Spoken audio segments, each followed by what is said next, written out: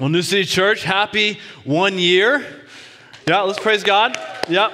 Well, if you're with us online or here for the first time, know that we're glad you're here with us today. You know, as we celebrate the life of our church today, 1 year, I can't help but think of the first year of life for each one of my kids. You know, they were a whirlwind, full of sleepless nights, trying to figure out what you're doing, continually adjusting. The baby has to learn to eat and sleep and crawl. There's constant diaper changes and spit ups and messes.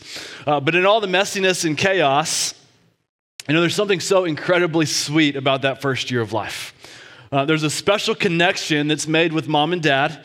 I'll never forget sitting with each of my kids exhausted, right? Just holding them and rocking them as they sleep, looking at each of them, knowing that they have turned my world upside down, but knowing what an incredible, precious gift that each one of them are.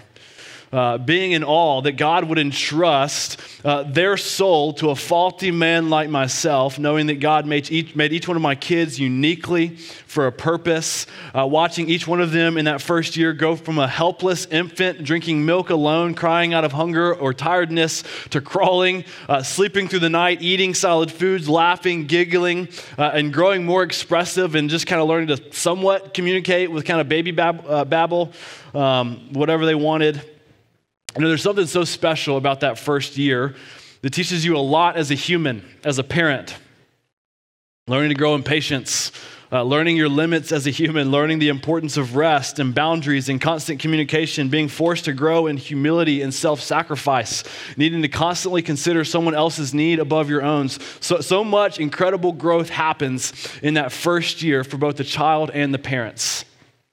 But I also remember being so thankful to get into that second year because in that second year, they sleep better, their personality starts to show more, they learn to communicate and talk a little bit better, while also knowing there's going to be all new struggles in that second year. And so here we are as a church looking back on all of what God has done over this first year, a crazy, chaotic year that will go down in the history books, a year full of messy diapers and sleepless nights, but yet so sweet and so shaping and so humbling that will mark us as a church and me as a pastor for years to come. You know, we've been reminded that the church is not bounded by walls, that we're a church gathered and we're a church scattered. You know, we've seen our first baptism as a church. We've seen the Lord faithfully provide financially for us for long-term sustainability and growth. You know, we've seen new people jump in and join us. We've seen a lot of depth in relationship and discipleship begin to be established. You know, last year as a church, while we were in quarantine, during a global pandemic, while all of our trips were canceled, we prayed consistently all year long for 5 villages in South Asia. And 4 out of those 5 villages now have brand new believers, right? Yeah, praise God. I know we've said this all year long, right? You cannot quarantine the Great Commission. A global pandemic cannot stop God's global purposes to draw people to himself. And we've been able to add 2 new global missions partners in Central Asia and the Dominican Republic, where we hope to send teams over the next several months and years. And I'm excited to announce that because of your generous support all year long, as well as with our 2021 missions and church planning offering that we took back in December, we're able to send $10,000 right outside of our church to support global church planning. Yeah, praise God. Like this is huge for a church plant that is now a year old, right? This is God's favor on our church. I don't want you to miss that. And then locally, earlier this year, while in quarantine, we were able to quickly raise $1,500 for several families to help provide food and groceries to support families and communities in need. You know, I know many of you have had the opportunity to share with your neighbors to build stronger relationships and get better connected in your community. You know, these are some of the tangible things that we've seen, but what I don't want us to miss, but I don't want us to miss how we've grown deeper as a church. How we've each personally been shaped over this past year. You know, we've all been painfully reminded of our need for community. We've needed to continually and regularly show grace to one another and love and care and to encourage one another, to bear one another's burdens and be the church for each other. You know, when people in our church have struggled or gone through hardship or transition, just writing notes of encouragement, right? Providing meals and resources, laying hands on one another and praying for each other. sharing our struggles. I mean, we could go on and on and on about just so many of the just little simple things that go a long way. And I can't help but be so thankful that God has tangibly shown us that we are a community of people that so desperately need each other. The bonds in relationships that we've formed with one another over the past year, they will be incredibly special. Right? Going through trial and trouble as a church, making it through difficulty together, and seeing God restore hardship has the ability to form sweet bonds of trust. Right? I mean, and so what an incredible privilege we've had over this past year to grow deeper as a church. And if you're here for the first time, or maybe you're watching us online, or you've been coming around New City Church for a while, I want you to know something about our church. We're not perfect.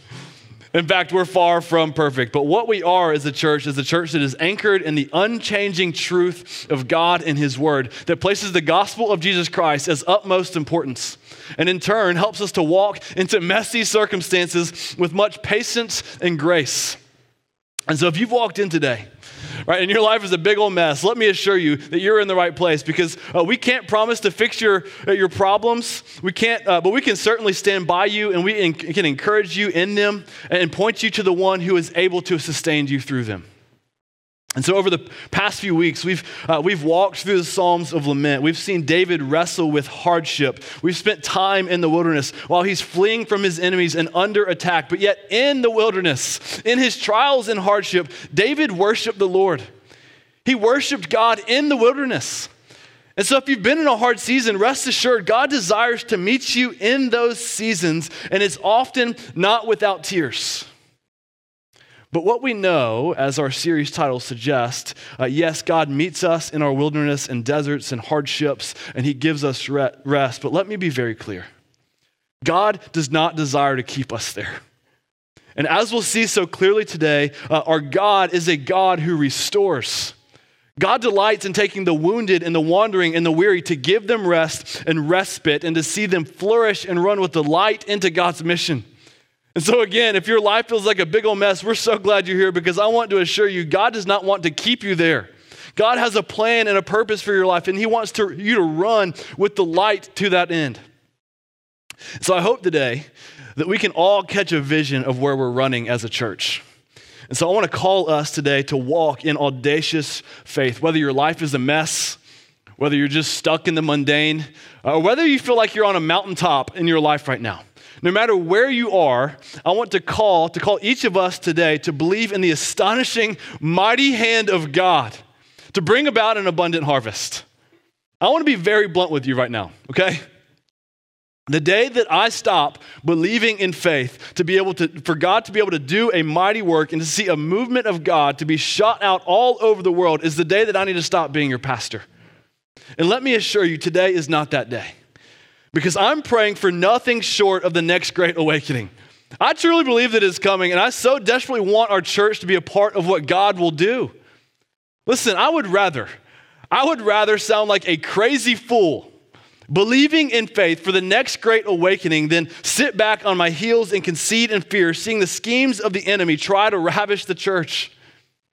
Y'all, our enemy has been having a heyday on the American church over this past year, all over the country. It's like a broken record, putting people in isolation, instilling apathy and resentment and bitterness and fear, causing division and disunity. We have a very distinct choice to make today as God's people, as a church. We either flee and retreat, or we fight in faith. And today and into 2021, I'm choosing and calling us to put our stake down, to outwardly reject the schemes of the enemy, and to give everything we've got to fight in faith, and to look at our enemy and just straight give him a good old punch in the nose, believing that what we see in Psalm 65 can come about. And so I'm gonna need a few amens today, okay? I really am, because I'm not playing around. All right, when the schemes of the enemy, when they strike hard, I can't help but wonder, what in the world is he trying to stop? And so to that I say, New City Church, happy birthday, right? We may have boxing gloves on the way out as party favors, and so just be encouraged, all right? And so today, as we look at Psalm 65 and over the next 2 weeks in Psalm 66 and Psalm 67, I want to call us to put our stake in the ground, believing in faith that God will do nothing short of a mighty and a powerful work that can start here in Tampa and reverberate around the world. You know, our vision statement as a church, it remains the exact same. It has not changed. We exist to see Jesus change lives, and we exist to reach the world. Today in Psalm 65, I want to walk through this passage and use it almost as a prayer guide, as a guide to fuel our faith, because this psalm is a psalm of thanksgiving where there is expectation of a fruitful harvest. And so follow along with me as we read Psalm 65.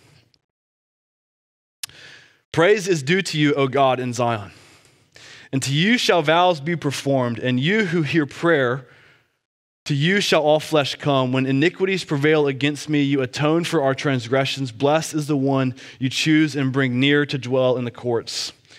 We shall be satisfied with the goodness of your house, the holiness of your temple. By awesome deeds, you answer us with righteousness, O God of our salvation. The hope of all the ends of the earth and of the farthest seas. The one who, by his strength, established the mountains, being girded with might, who stills the roaring of the seas, the roaring of their waves, the tumult of the peoples, so that those who dwell at the ends of the earth are in awe at your signs.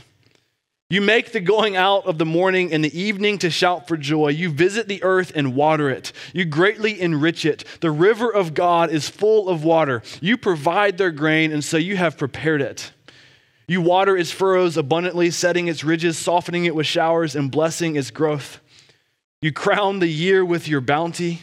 Your wagon tracks overflow with abundance. The pastures of the wilderness overflow. The hills gird themselves with joy. The meadows clothe themselves with flocks. The valleys deck themselves with grain. They shout and sing together for joy. So before we dive into our text today, I want to address this theme of the harvest that we see in this passage, specifically towards the end of the text. There's this language of an agricultural harvest. It's a common theme that Jesus often referred to in the New Testament when he referred to a mass of people. A lot of ministry work and evangelism is often compared to a harvest. The idea of just tilling the soil and sowing the seeds and reaping the harvest. In our psalm, we see a physical harvest.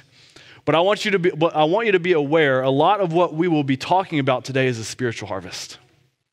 I've really always resonated with harvest language because when I was a kid, I would work with my dad in our garden at our house. He turned our sandbox into a garden, which looking back on it at the time, I wasn't really happy about it.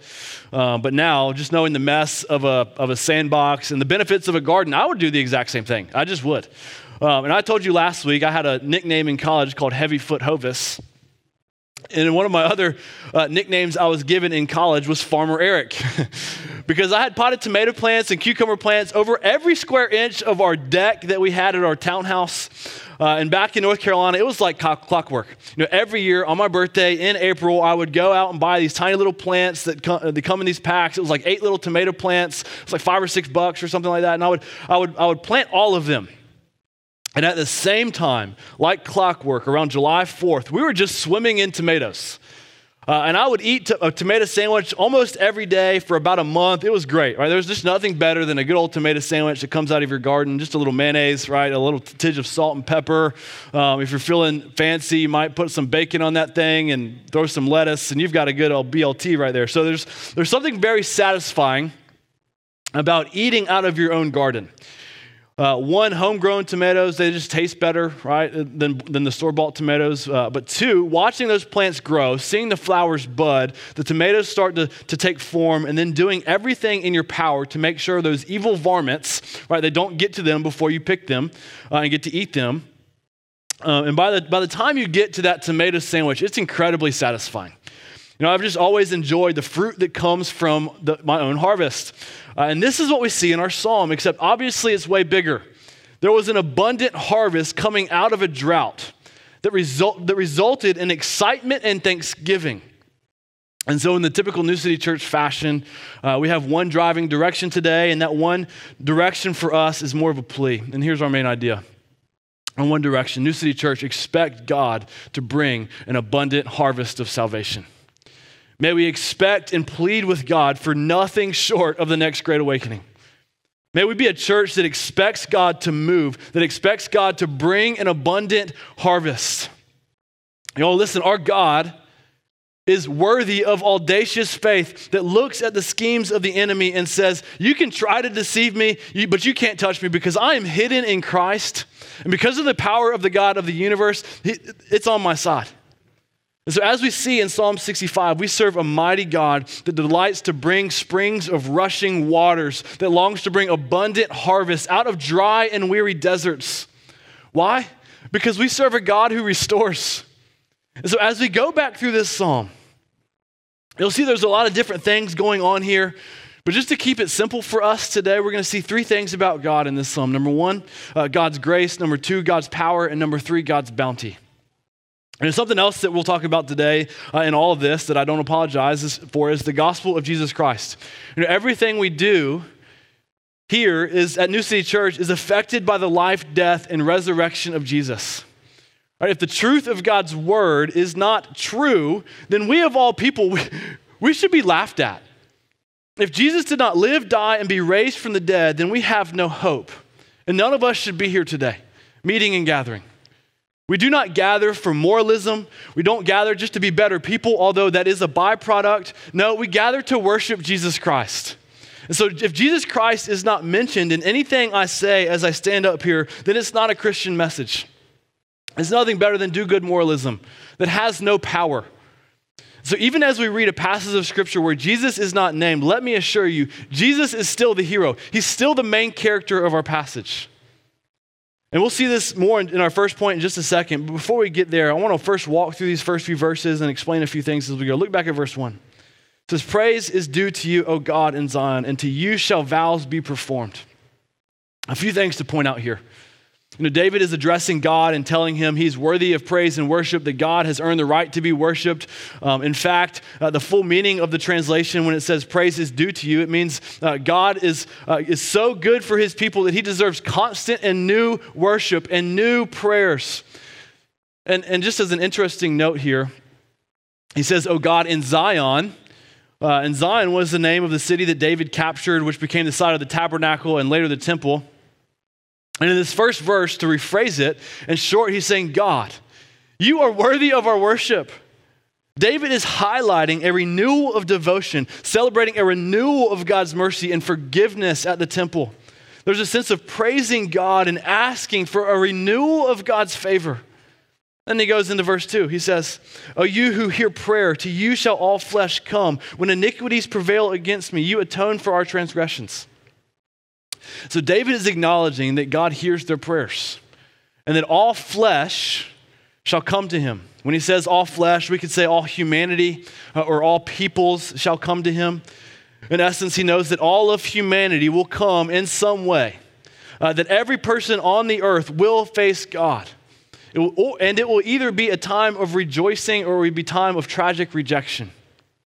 And so hang tight with me here. I'm going to explain that more in a second. But then David continues and speaks of his sin, his iniquities, and his wrongdoings. He says in verse 3, you atone for our transgressions. And if you're not familiar with Bible language, atoning for transgressions means when you sin, when you do something wrong, there's a consequence for that wrong. Sin deserves a penalty. And the consequence that the Bible speaks of is death. The penalty of sin, for sin is death. And the reason the penalty of our sin deserves death is because God is infinitely holy and perfectly righteous. He's perfectly holy. And in order for God to be in the presence of sin, sin must be put to death. Or he cannot be put in the presence of sin, and it must be put to death. And so death completely eradicates sin. God can't, because of his supreme holiness, just look past sin or just know that it's hidden in a closet somewhere. No, sin needs to be completely put to death, eradicated, and gone forever.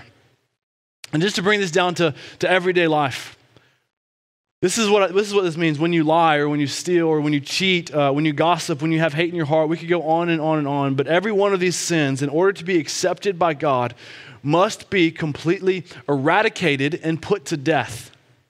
They need to go away completely. Because remember, all flesh will come to God. Every person will face God who is perfectly holy.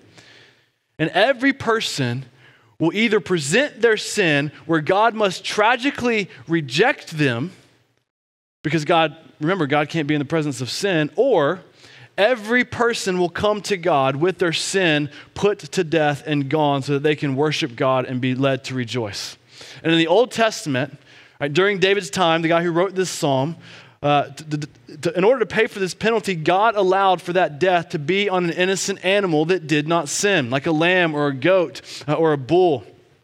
It was a sinless sacrifice that would be substituted in for the penalty of the person who committed the sin. And so God allowed for an innocent, sinless animal to be sacrificed so a guilty, sinful human could be forgiven. And in verse 3 of Psalm 65, David knew this dilemma and said when his sins win and defeat him, when these sins take over his life, causing him to be guilty before God, David recognizes that when a sacrifice is made, the penalty of his sin is paid for and he's completely forgiven. And for David, being able to pay for his sins that were defeating him and weighing him down through sacrificing an animal was an incredible grace for him. It was worth rejoicing over. He was once guilty and stained by his sin, and because of this sacrifice, now he's not.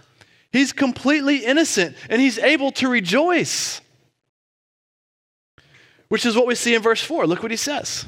After he receives the grace of God for his sins being forgiven, he says, verse 4, "Blessed is the one you choose and bring near to dwell in your courts. We shall be satisfied with the goodness of your house, the holiness of your temple." So David recognizes the great blessing of having his sins paid for that were defeating him and deserved the penalty of death. This was for David a great blessing and a picture of, number one, God's grace. It was worthy of rejoicing over. Because David went from being weighed down, defeated, guilty, and convicted of his own sin that made him an enemy of God, causing him to be unclean and dirty because of it, to then, by God's grace, providing a sacrifice, as we see in verse 4. He was brought near to dwell with God. He was brought near to God to be with him, to know him, to be in his courts, his house, to be in the intimacy of his home, and not just in God's house, but we also says in verse 4, he shall be satisfied in it. And so get this.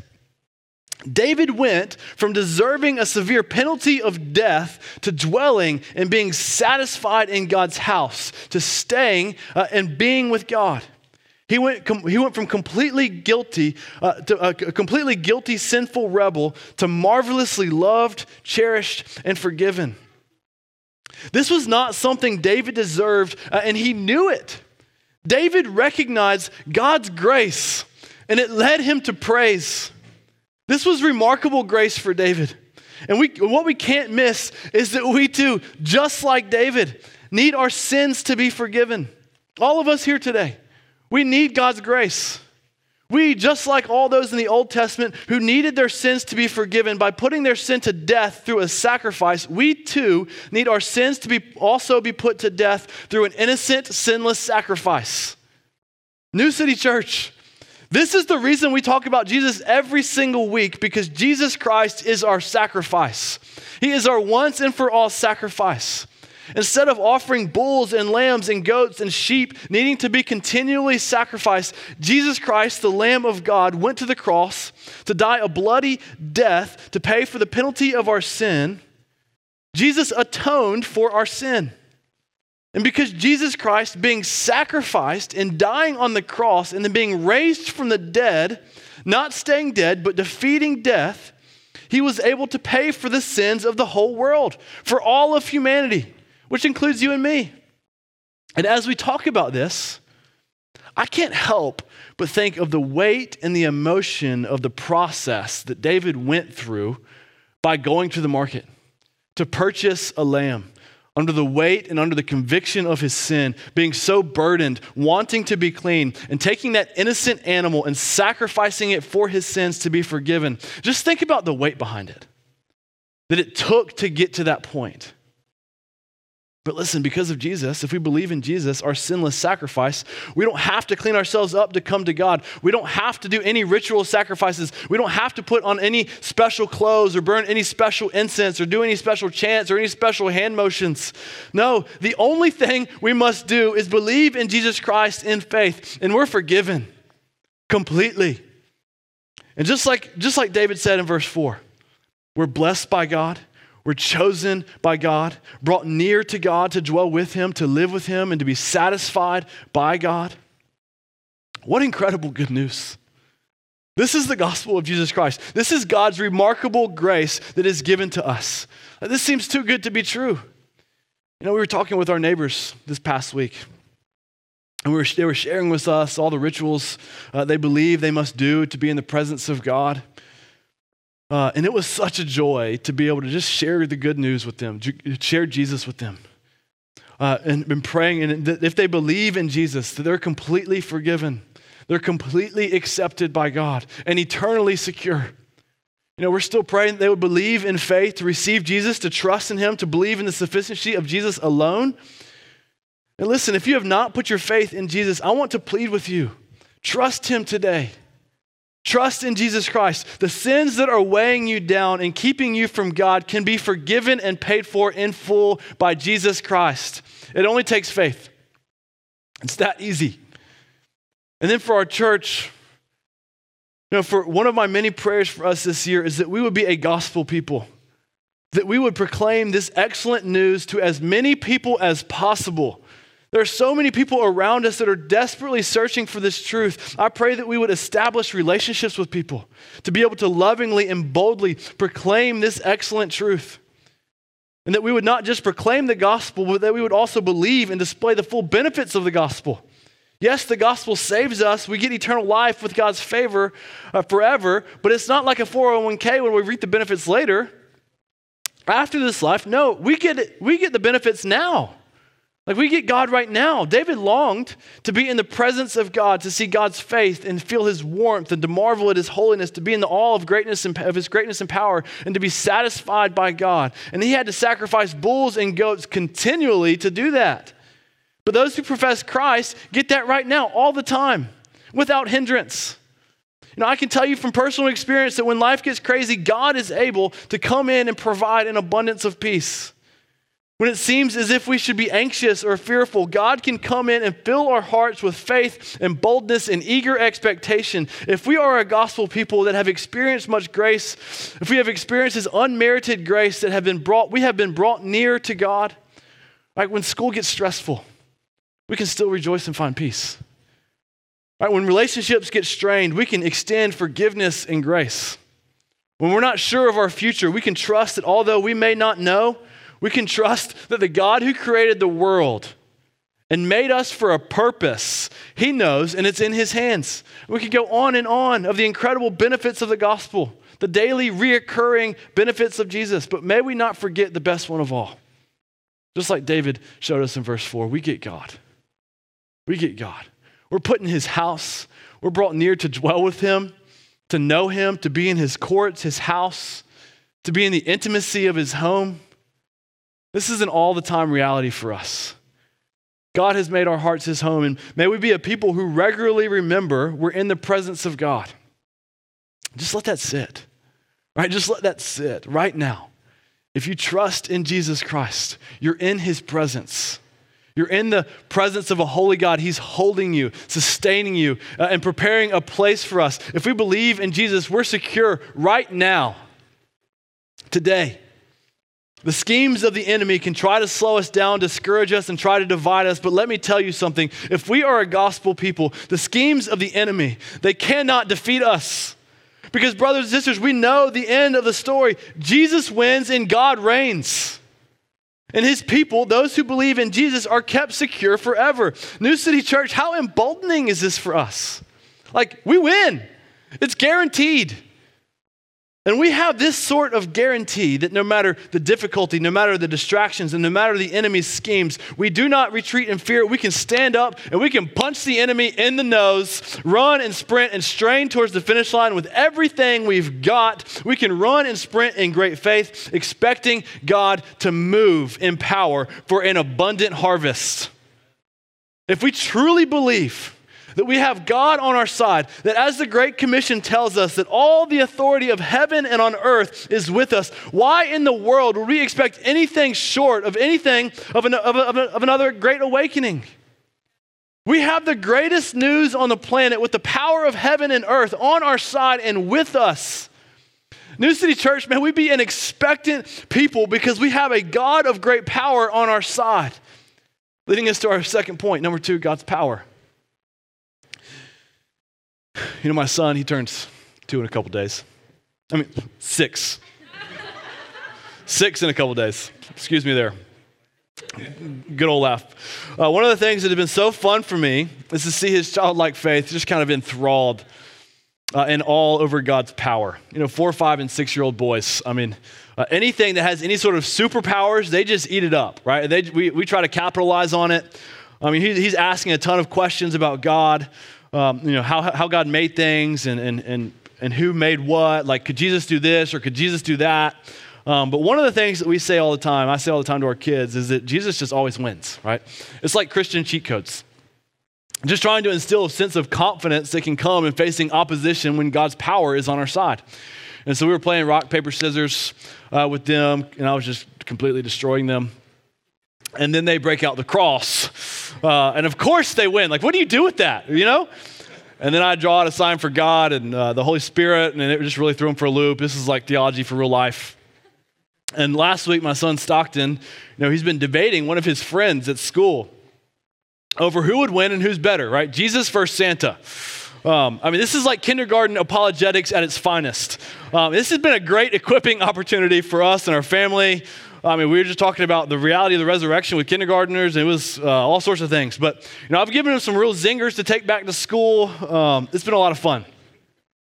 But what I want to get across in saying this is that understanding God's power that is with us and at our disposal should greatly encourage us and should greatly embolden us. Because as we know, Jesus wins. And if we believe in him and he's on our side, we're on the winning team. So look at what David says about God's greatness and power as displayed specifically through his creation. Look at verse 5, starting in verse 5. By awesome deeds, you answer us with righteousness, O God of our salvation, the hope of all the ends of the earth and the farthest seas. The one who by his strength established the mountains, being girded with might, who stills the roaring of the seas, the roaring of their waves, the tumult of his peoples, so that those who dwell at the ends of the earth are in awe at your signs. You make the going out of the morning and the evening to shout for joy.